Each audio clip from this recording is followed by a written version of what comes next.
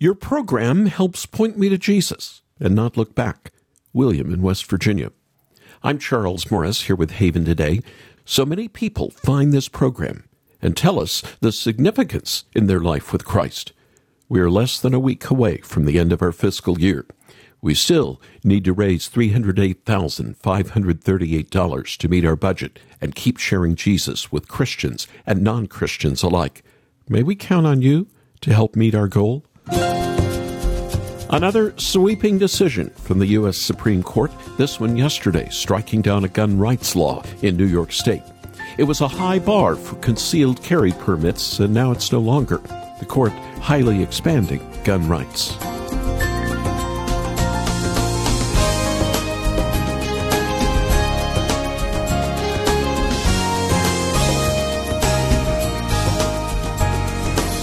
The High Court on the Second Amendment to the Constitution in the ruling that came down yesterday. There was another major ruling from the justices in Washington. The Supreme Court ruled the state of Maine's tuition assistance program must cover religious schools. The court said if a state uses taxpayer money to pay for students attending non-religious private schools, it must also use taxpayer funds to pay for attendance at religious schools.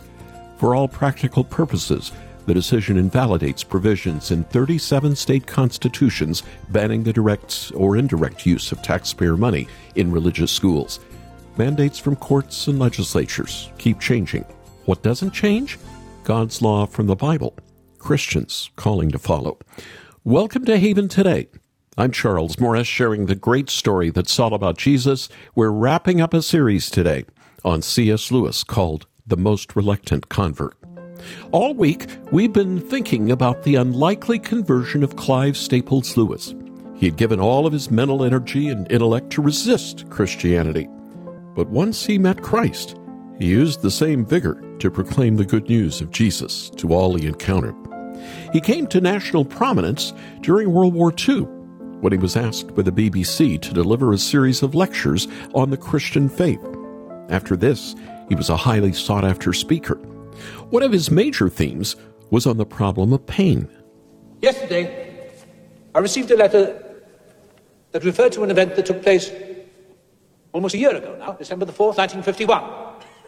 My correspondent hadn't forgotten. I doubt if any of us have.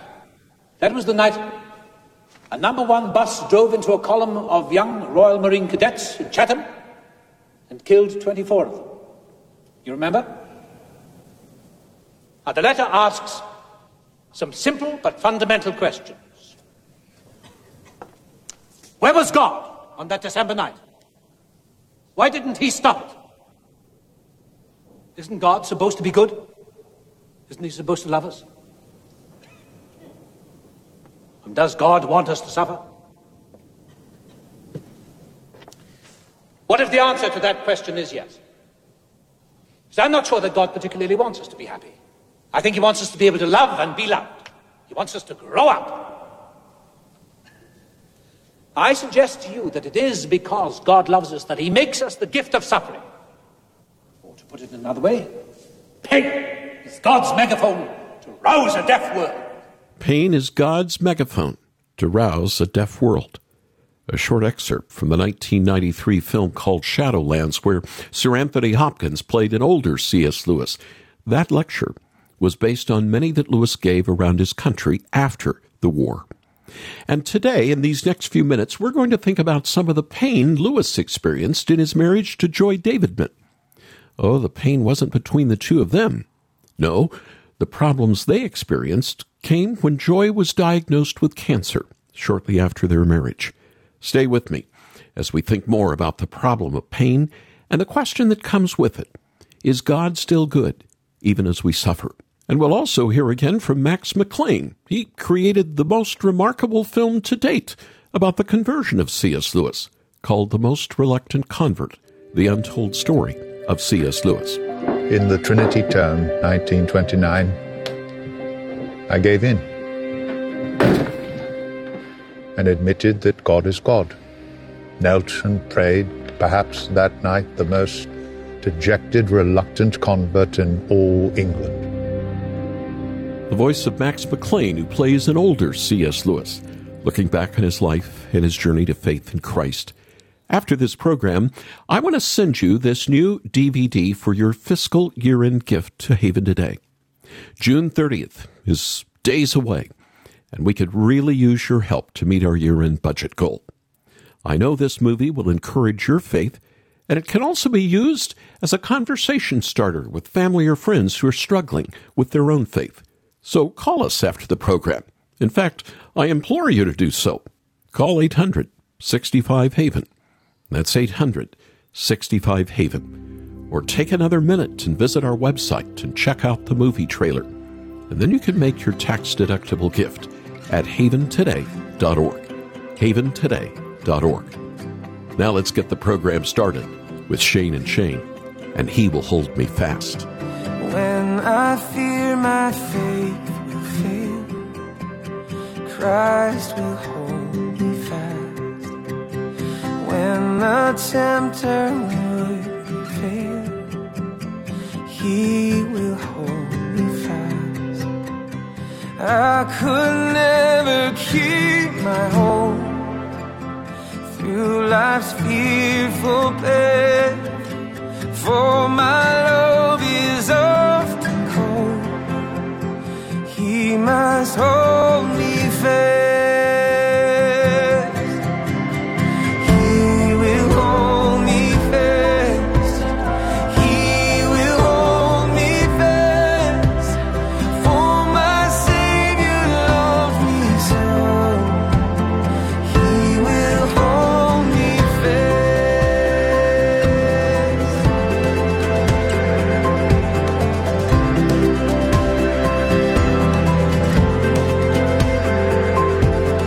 Those He saves are His delight. Christ will hold me fast. Precious in His holy sight, He will hold me fast. He'll not let my soul be lost. His promises shall last. Bought by Him at such a cost. He will hold me fast. He will hold me fast. He will hold me fast. For my Savior loves me so. He will hold me fast.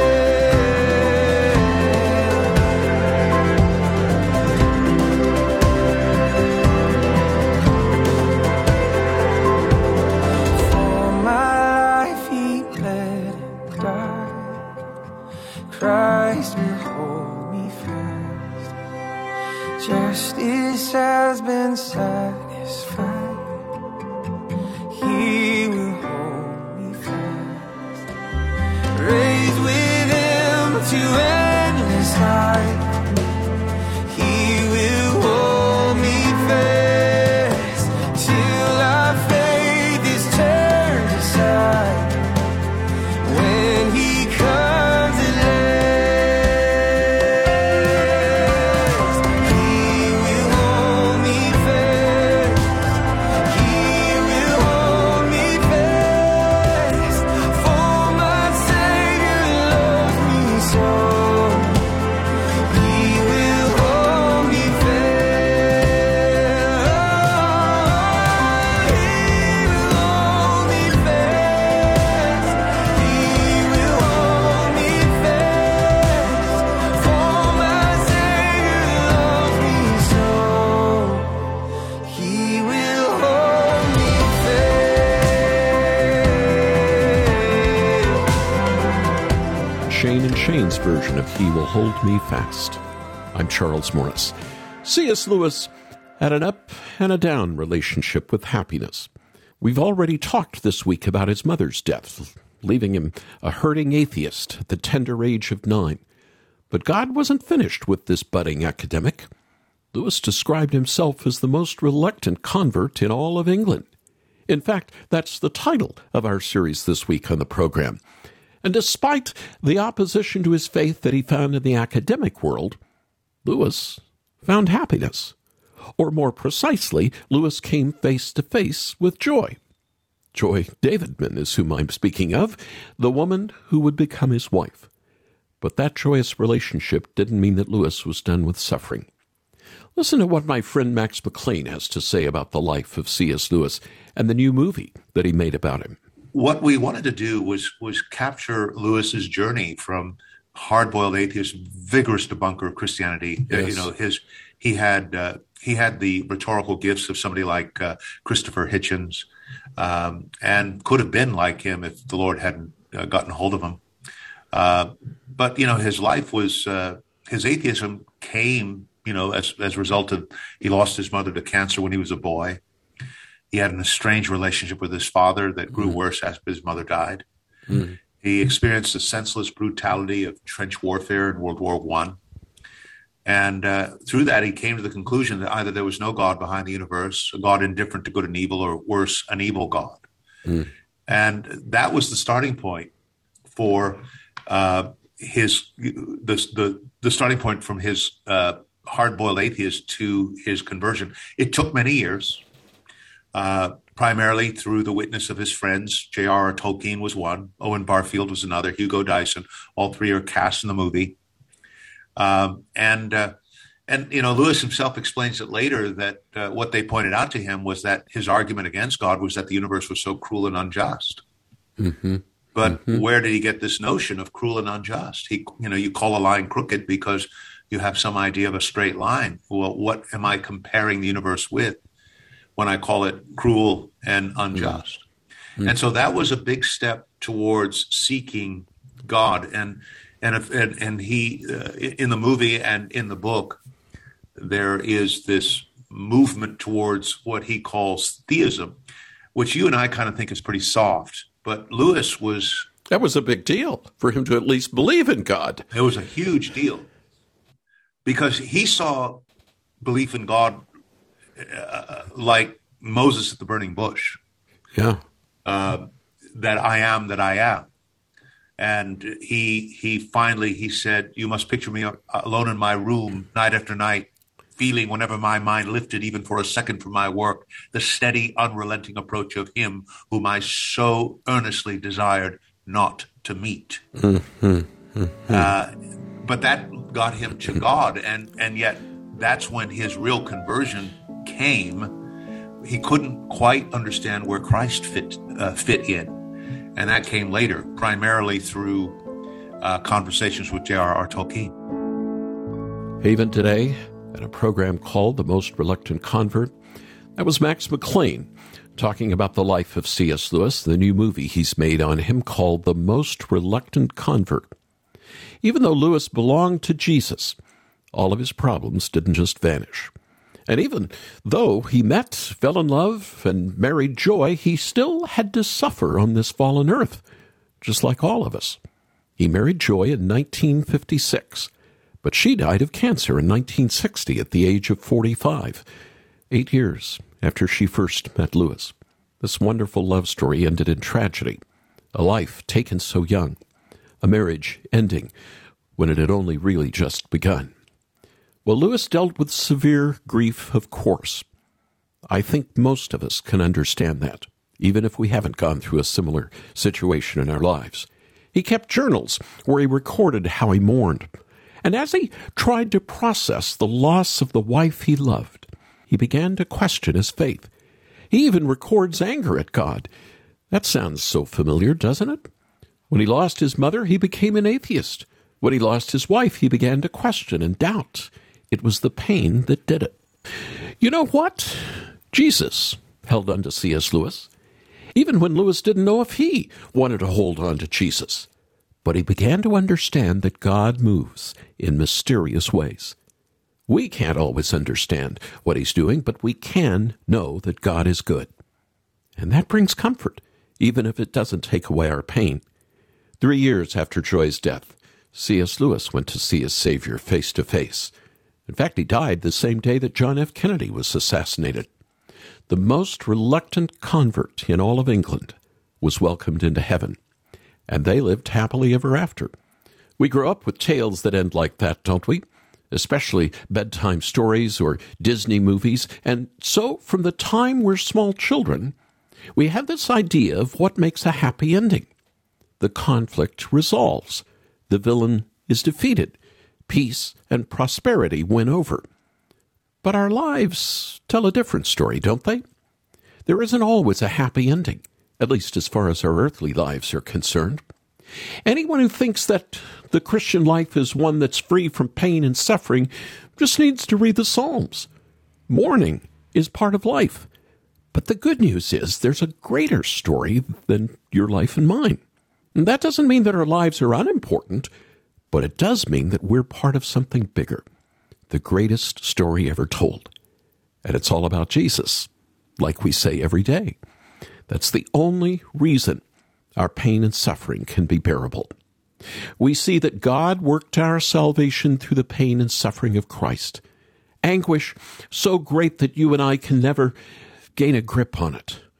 Our hope of the new creation only comes to us through the pain and death of the Son of God. So with that in mind, let's think about one of the most comforting passages in the Bible that hardly anyone talks about, Isaiah 26. This was the message that the Lord brought to his people in Judah through the ministry of his prophet Isaiah. They were on their way to exile. Babylon's army would be marching to Jerusalem before too long, and that's what makes the first verse so surprising. We have a strong city. God makes salvation its walls and ramparts. This is why they could find hope. Even though the earthly Jerusalem's days were numbered, they still had this city, that heavenly Jerusalem. The future promise was far better than the reality of the past. Well, this is our hope, if we're trusting in Christ. One day, we get to see the new Jerusalem coming down out of heaven as a bride adorned for her husband. But in the meantime, God's people have to suffer. And that's what we read about in the middle of the chapter. Have you ever felt that tension? This is the experience of all of us who trust in Christ. Heavenly Zion is ours, but we're not yet in Zion. Christ earned heaven for us, but we can't yet enjoy it fully. We're still pilgrims, making pilgrimages here on this earth. And on this earth, unless Christ returns first, death comes for us all. It came for Joy Davidman. It came for C.S. Lewis. It'll come for you and me. So how should we think about death? Is it black nothingness? Is it something to be feared? Is it the last cruel joke of a God who doesn't care about us? No, no, no, not in the least. Listen to the promise in Isaiah 26:19. Your dead will live, Lord. Their bodies will rise. Let those who dwell in the dust wake up and shout for joy. Your dew is like the dew of the morning. The earth will give birth to her dead. God delivers his people by the resurrection. In fact, this verse is one of the clearest examples of resurrection in all of the Old Testament. Why could the believing remnant of Judah take comfort, even though they knew their city would soon be destroyed and their countrymen killed or exiled? Because this greater Jerusalem was on the way. And although they would die, even if it was at the hands of a Babylonian soldier, God would not leave their bodies in the dirt. He would raise them up, just like he will raise us. But what about in the meantime? We know that this resurrection doesn't happen until the end. How should we think of death today? Well, we've come to one of my favorite verses in all the Bible, at least the Old Testament. This is what the Lord says. Go, my people, enter your rooms and shut the doors behind you. Hide yourselves for a little while until his wrath has passed by. Because of Jesus Christ, those who believe in him experience a transformation. And not just the transformation of a new life. Even in death, our very tomb or grave is transformed into a bedchamber. If you are trusting in Christ, your death and burial is like Noah being locked in the ark, or the Israelites in Egypt sheltering behind the bloody doorposts at the Passover. In other words, we who have repented and believed the gospel are God's people, and God can keep us safe even through death. One day, if Christ does not return first, you may be in a hospital room. You may be connected to machines and preparing to die. You may be taken in an accident at even a young age, but either way, these verses will fly as a banner over your grave. The Lord won't wipe away our tears until the new heavens and earth, but in the meantime, He's promised to be with us. And death has changed from curse to blessing. We will go to see our Savior face to face. Our struggle with sin will finally be over. We will have finished the race, just like Joy Davidman, just like C.S. Lewis, the most unlikely convert in all of England. And only then will we live happily forever. There is a hope that burns within my heart, that gives me strength for every passing day.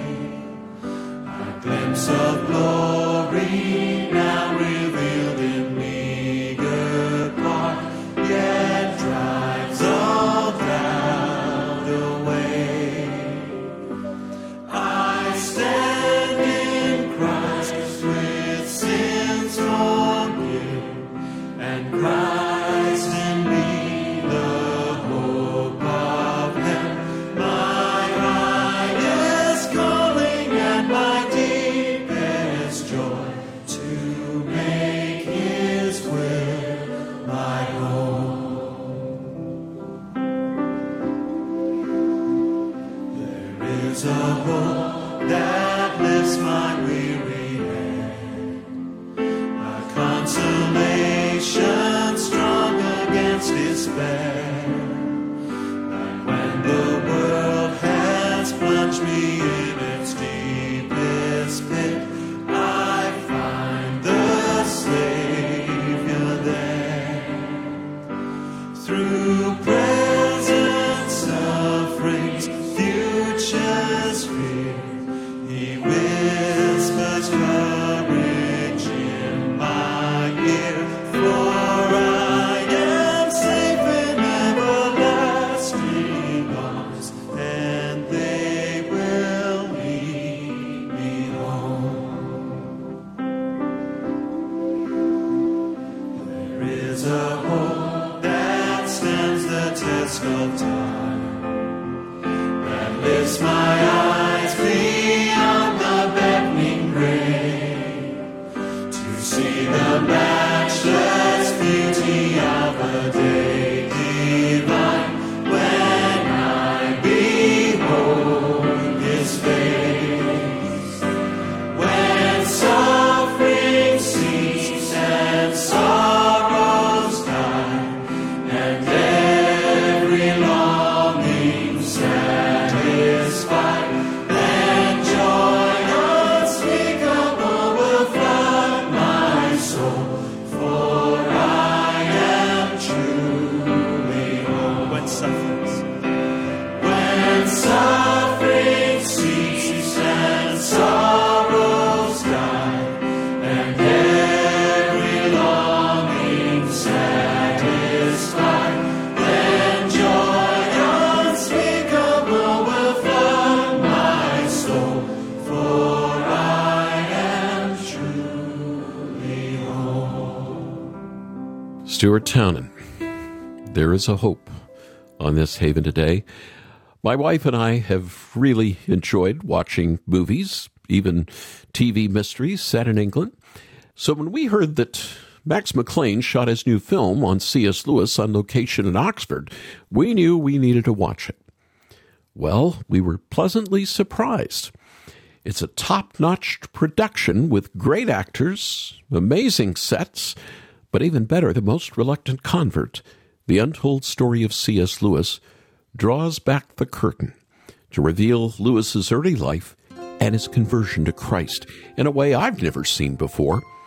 I know you'll enjoy it like we did and be inspired by it. Whether you're young in your faith or have been following Jesus for most of your life, The Most Reluctant Convert is for you. Lewis's journey to saving faith is a much-needed reminder that the gospel never stops working. And let me also say it would be a great film to share with someone who doesn't have faith in Christ. I want to send you The Most Reluctant Convert for your generous fiscal year-end gift to the ministry. We could really use your help to make our budget by June 30th. If Haven today is a blessing to you, why don't you pray right now about being a blessing to us? And as our thanks, we'll send you this DVD, The Most Reluctant Convert. You just need to act today. And the number to call is 800-65-HAVEN. 800-65-HAVEN. Or come to our website, haventoday.org. haventoday.org. And you can watch the movie trailer before you make your gift. I'm Charles Morris. Thanks so much for joining me. Won't you come back again on Monday, when again we get to share together this great story. It's all about Jesus here on Haven Today. Here for your encouragement and your walk with Jesus. I'm Charles Morris with Haven Ministries, inviting you to anchor your day in God's Word. In the world of sports, there's always a debate about who's the greatest. Not just who is the greatest now, even though the sports pundits debate that too, but who is the greatest of all time. It's a debate that'll never end, because each generation has its candidates that can make a good argument. The disciples also love to argue about who is the greatest. At least 3 times we hear about them doing so. Were they debating who was the greatest disciple of all time? I don't know. But Jesus would always remind them, rejoice that your names are written in heaven. That's where true greatness is found, not in us, but only in Jesus Christ. Get to know Jesus more. Visit getanchor.com.